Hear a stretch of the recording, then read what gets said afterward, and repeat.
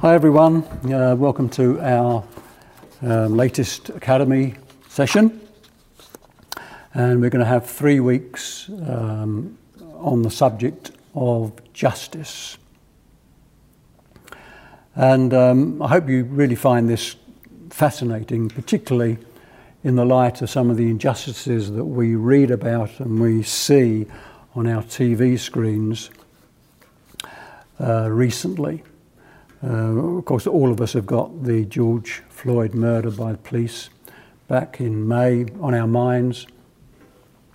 And so it's clearly important that we understand what the Bible says about justice and what the Bible says that we should be doing about the injustices of the world.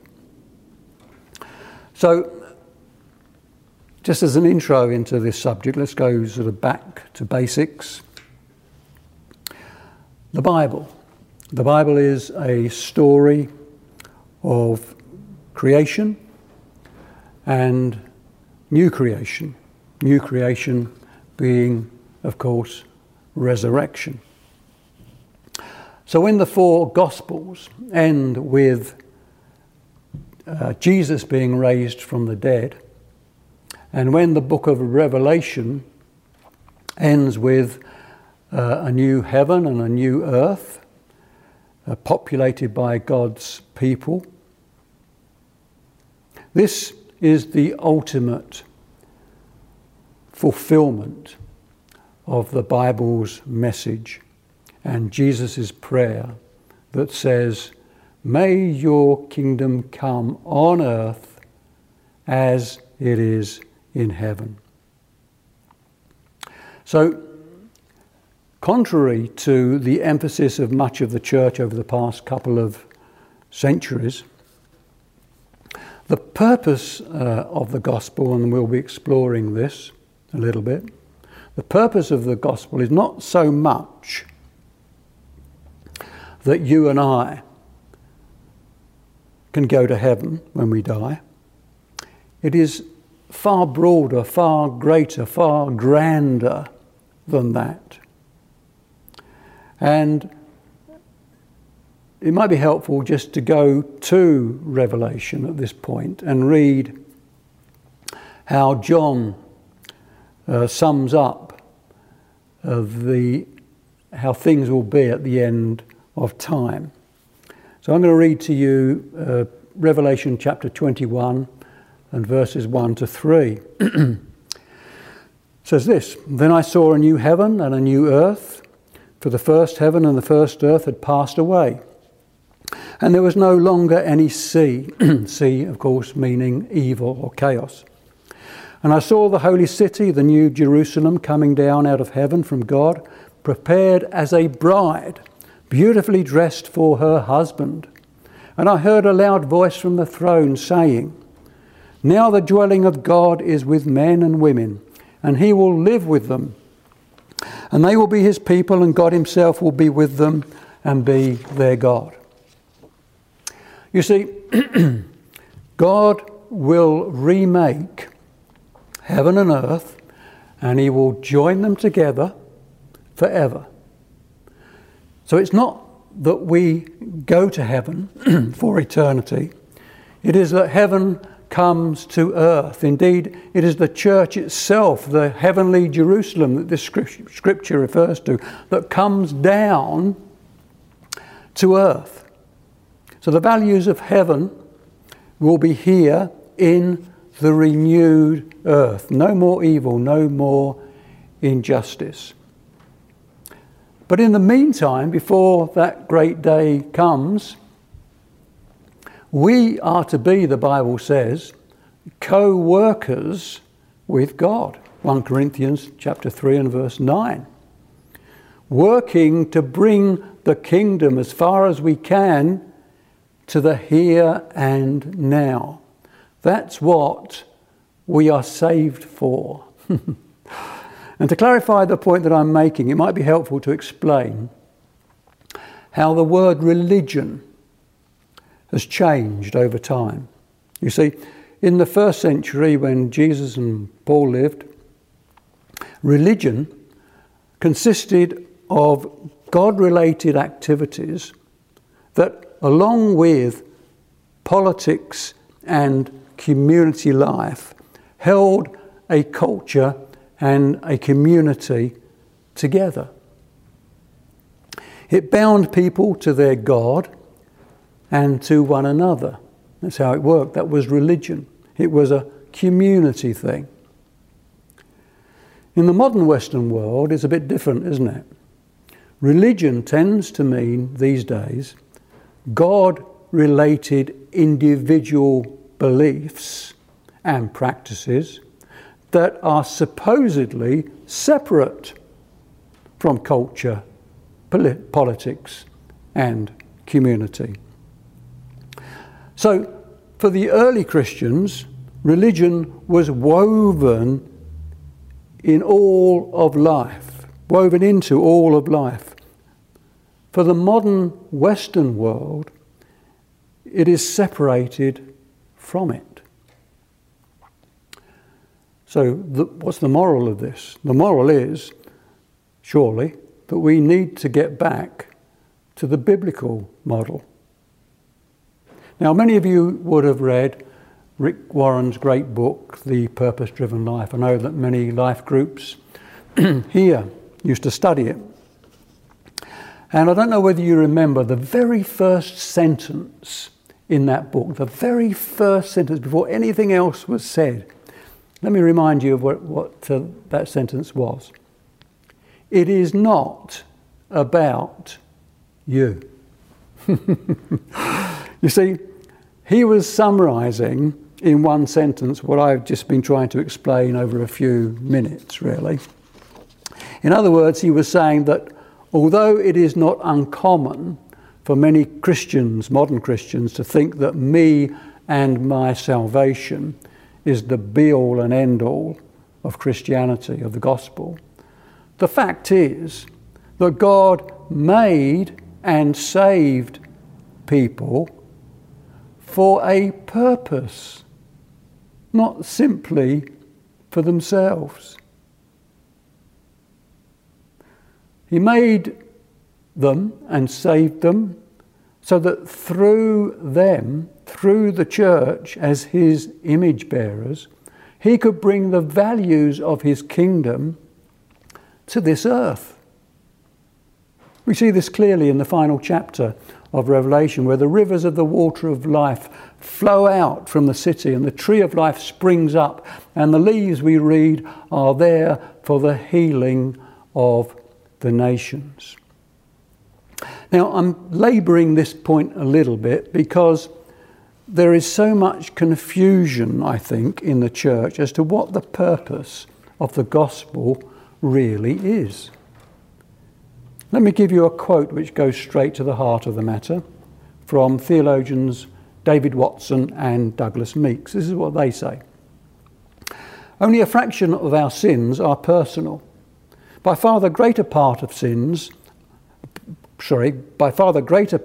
sins of neglect, sins of default, our social sin, our economic sin.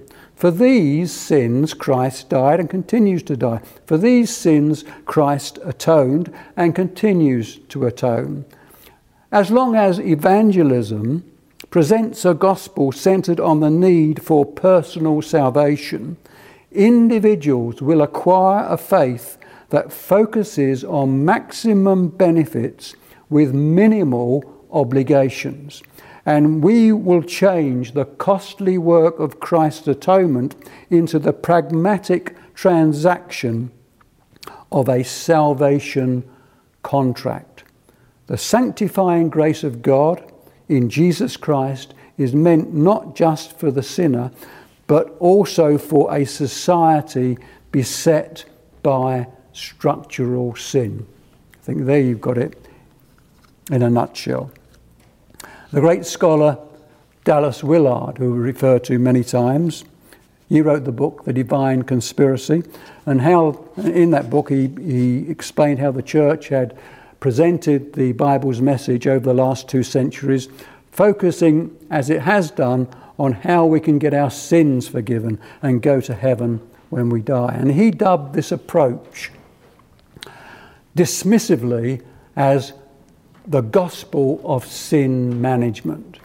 So more and more Christian scholars and leaders are rightly challenging this narrow presentation of the gospel, particularly in the light of some of the overwhelming political and social issues that we are facing today, not least, the terrifying implications of global warming, the sicknesses of inequality and greed, and the exploitation of racism that pervade our world today. You see, this is the conventional, the old hat presentation of Jesus' gospel message, which sadly is still being presented in this sort of way. Jesus says, if you want to be among those specifically qualified to escape being punished forever in hell for your sins, you must repent of your individual sins and believe that my Father punished me on the cross so that he won't have to punish you in hell. Only if you believe this will you go to heaven, and when the earth is destroyed and everyone else is banished to the pit. This is the good news. Really? Really? Suppose we were to present the gospel message on more biblical lines and present it this way.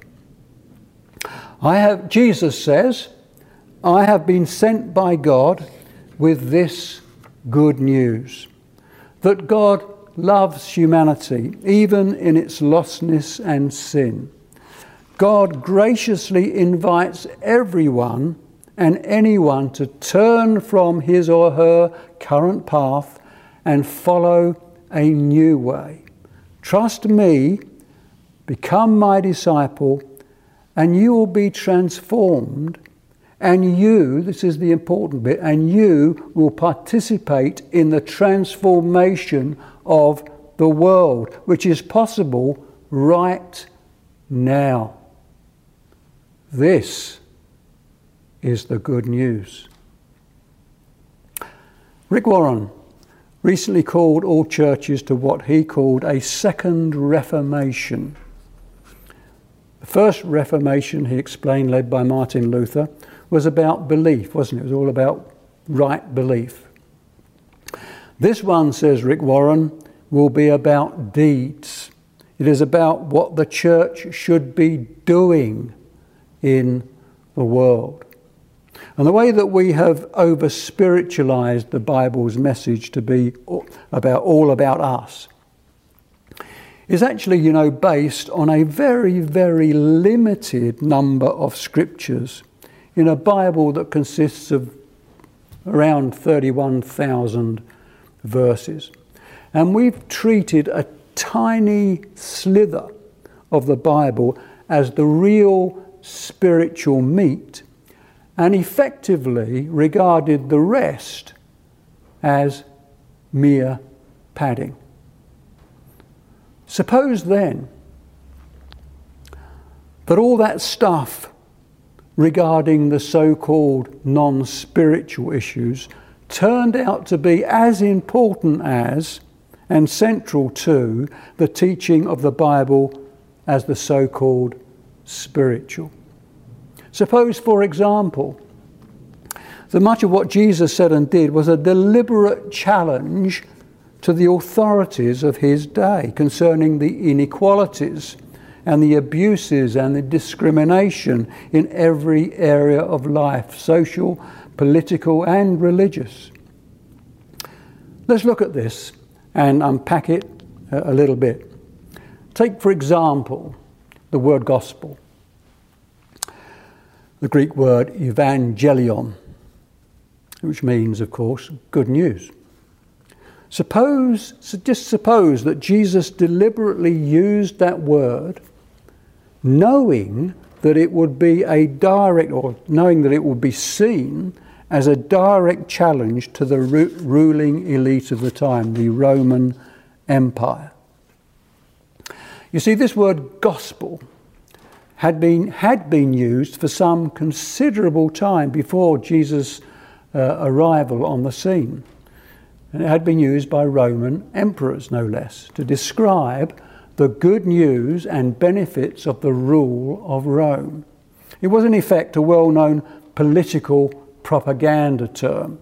For example, the birth of Caesar Augustus in 63 BC was announced to the people as Evangelion, good news, the gospel. An inscription found just south of Ephesus and is now can now be seen in a Berlin museum reads this of that birth: the good news, the gospel, about the birthday of a divine child who will save the world from destruction by establishing permanent peace. A temple also in Ephesus still bears this inscription in Greek: to the autocrat Caesar, the Son of God. Now, this is 60 years before Jesus was born. So even if Jesus had never existed, another human being in the same Mediterranean world had already been proclaimed Son of God, and indeed God incarnate.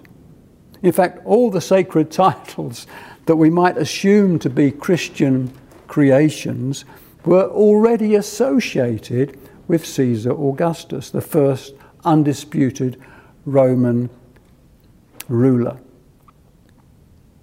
He was described, and we have records of this from the historians of the time, he was described as divine, Son of God, God, Saviour of the world, Liberator, Redeemer.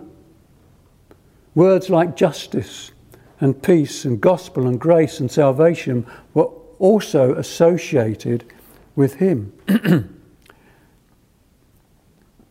According to the poet Horace, one of the well-known poets of the time, Augustus was also linked to the concept of sin and atonement for sin.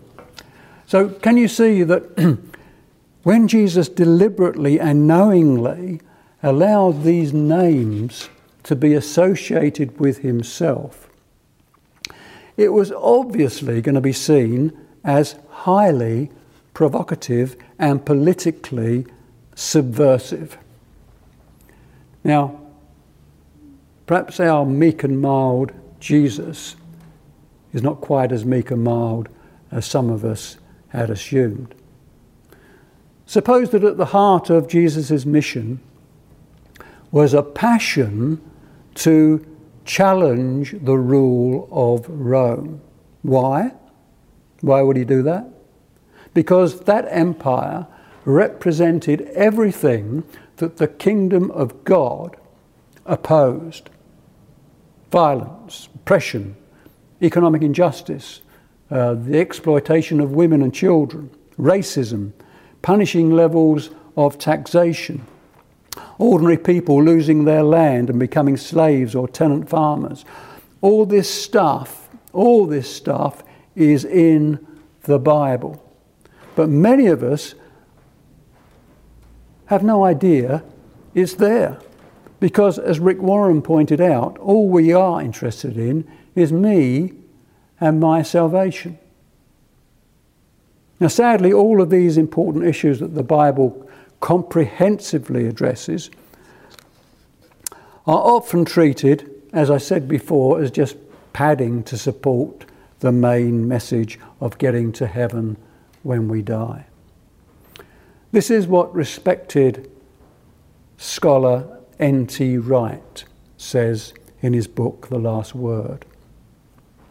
What has happened in the church over the past 200 years or so is that we have turned the kingdom of God into the hope for heaven after death, leaving the politicians and economists and other power brokers of the Enlightenment to take over the running and, as it turns out, the ruining of the world. Kick God upstairs, make religion a matter of private piety, and then you can organise the world to your own advantage. So maybe if we were to understand the gospel and to read the Bible from this broader perspective, then the prayer of Jesus that your kingdom come on earth as it is in heaven would come alive with new meaning as we watch TV images of whole communities dying of starvation, of whole races being stigmatized, persecuted, and deprived of the basic necessities of life like food and water. These are the very issues that the biblical writers, the prophets, and most of all Jesus himself, put at the centre of their God-given mission. So justice is in the very DNA of the Bible. So can you see how by restricting our presentations of the gospel to the exclusively personal and spiritual, we inadvertently misrepresent the heart of God to a desperately needy world, with the result that the church can appear irrelevant to the plight of millions upon millions of suffering people? How is the church helping the poor, the starving, the oppressed minorities in every walk of life? Is its voice being heard on the social injustice of our day? Now let's have a think about the political world that Jesus lived in. When Jesus uses the word kingdom, kingdom of God, the word only meant one thing to first century Palestinian ears. It meant Caesar's kingdom. Caesar's kingdom was the only kingdom show in town.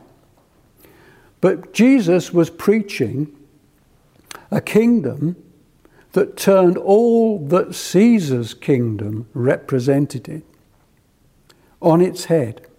It was a kingdom of peace, a kingdom where the poor will be blessed, a kingdom where all are equal, a kingdom where the hungry will be fed, a kingdom where minorities won't be abused, a kingdom where the persecuted will be delivered, a kingdom for the meek and those who mourn. In other words, by using kingdom language, Jesus was knowingly and openly challenging the domination system of his time. He was saying, Caesar is not king, God is king. And to understand the radical and political dimension of Jesus' message, and also that of the Old Testament, it will be helpful just to say a few words about the domination system. Domination system is so called for the simple reason that from ancient times right up until the days that we live in, one class of people, the wealthy and the powerful, have ruled society.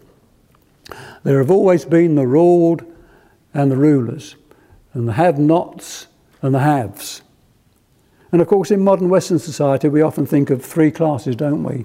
The upper class, the middle class, and the lower class being the ones who are oppressed.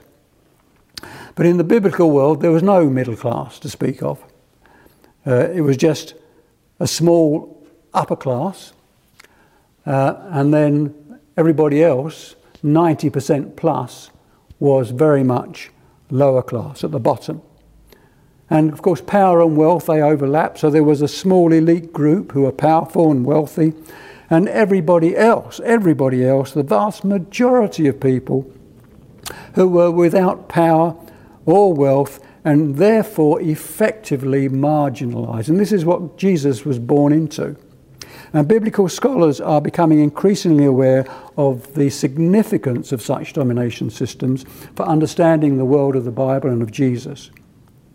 And the nature of the domination systems is that many are exploited by the few. And of course, the first one that we read about in the Bible is where the Israelites were enslaved by Pharaoh in Egypt. And in biblical times, particularly in Jesus' time, the people who suffered from the domination system were typically, as I say, the 90% of ordinary people who were exploited by the tiny elite. And of course, in today's society, it is the lower class who are exploited, but it's much wider than that now, of course, isn't it? Because there are now, in our society, whole new groups of people who are exploited because of their race or their gender or their sexuality or for any number of other things. Now, the Bible came into existence in this kind of social world, and we need to understand that, where the majority were kept down by a tiny minority. And what is often overlooked by religious people is that major portions of the Bible, both Testaments in fact, are a protest against the unfairness of the domination systems of their time. The prophets, Micah, Hosea, Amos, Isaiah, all in the 8th century BC, a lot of what they wrote were complaints about the injustices of the world. And then a second cluster of prophets came along who just precede the Babylonian exile in 586 BC. And they also had a lot to say about the injustices of the world. And I want to just read you a few examples of these. This is just a tiny pinprick of the stuff that the prophets have written about. So, they trample the head of the poor into the dust of the earth and push the afflicted out of the way. Amos 2:7. I hate your and despise your religious feasts. Though you bring choice fellowship offerings, I have no regard for them. Away with your songs. I will not listen to the music of your harps, but let justice roll on like a river, righteousness like a never-failing stream. Amos 5. You oppress the poor, you crush the needy. Amos 4:1. They covet fields and seize them, houses and take them. They take them away. They oppress the householder and house, people and their inheritance. Micah 2:2. Will the Lord be pleased with thousands of rams and 10,000 rivers of oil? What does the Lord really require of you? To act justly and to love mercy and to walk humbly with your God. Micah 6, verse 7 and 8. God expected justice, but saw bloodshed. He expected righteousness, but heard a cry. Isaiah 5 and verse 7. And about Jerusalem, Jeremiah said, run to and fro through the streets and look around and take note. Search its squares and to see if you can find one person who does justice and seeks truth. Jeremiah 5 and verse 1. And he even spoke out about the corruption of the temple authorities. Has this house, which is called by my name, become a den of robbers in your sight? Jeremiah 7 and verse 11. And so, as I say, the domination system has been a feature of human society from the beginning of recorded history, really, and also the Bible. In both Testaments, the Bible condemns the evil that it represents and the misery that it inflicts on humanity. And as we shall see shortly, the gospel of Jesus was not only a message that addressed personal spirituality, that's part of it, but very much one that challenged the domination system of his day and the powers that lay behind it. The nature of the domination system in the days of first century Jerusalem had evolved into a particular form. The Jewish homeland was ruled by Imperial Rome, and more specifically, the temple became the centre of collaboration with Rome and was required to pay tribute, as money basically, to the emperor. So the few who ruled at the top of the local system were the temple authorities, and they were headed by the high priest, including members of the aristocratic families. And economic wealth in those days was primarily centred around land. Land was all important in Palestine, and that's where economic wealth lie. And despite the Old Testament laws prohibiting ownership of land by priests, in practice, many priests had acquired land which had been confiscated from the ordinary people by Herod and given to the new elite. Most other legitimate landowners had been forced to give up their land to the ruling powers as a penalty for not paying their taxes, punitive taxes. And it was the teaching of the Old Testament that every person had a right to work a plot of land. You read this in Leviticus 25 and Deuteronomy 19. Every person had a right to work a plot of land. Didn't have a right to own the land because the Bible taught that everything belonged to God.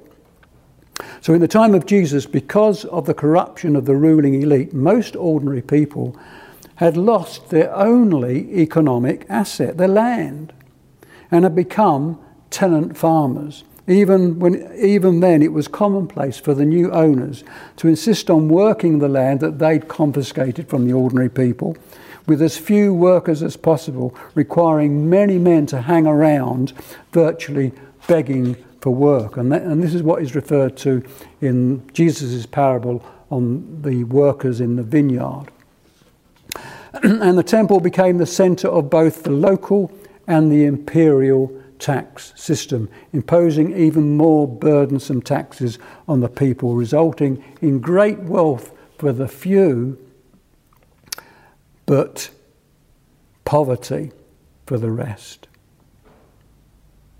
Now, the fact that Jesus and John the Baptist began to pray for people and to forgive them of their sins outside of the temple system was highly significant. In fact, this is what led to their deaths. Because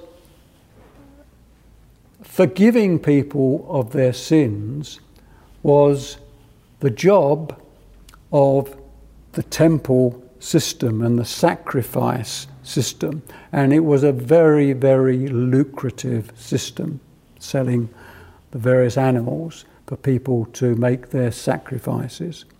So when Jesus forgave the sins of the paralytic man, and the scribes objected, saying, "Why does this fellow talk like that? He's blaspheming. Who can forgive sins but God alone?" in Mark 2 and verse 7. They were not complaining so much that Jesus claimed to be God, although that was bad enough. What they were really concerned about was that God had only provided one way to forgive sins, through the temple sacrifice system, the very lucrative temple sacrifice system. And here is Jesus and John proclaiming forgiveness outside of the temple. And if this caught on, their income would plummet. The temple authorities' income would plummet. And this is probably a good place to finish this session. Next week we shall be focusing on Jesus' political message and also his strategy for confronting the injustices of the society that he lived in. He actually gave some helpful advice to people, his disciples, as to how to deal with people who were oppressing them. And we will look at the advice that Jesus gave. And then in the final week, in week 3, we will dig down into some specifics and look at the whole issue of what the Bible says and how it has been used on the subject of racism. So that's it for the first session. Look forward to your questions or your discussion points later on.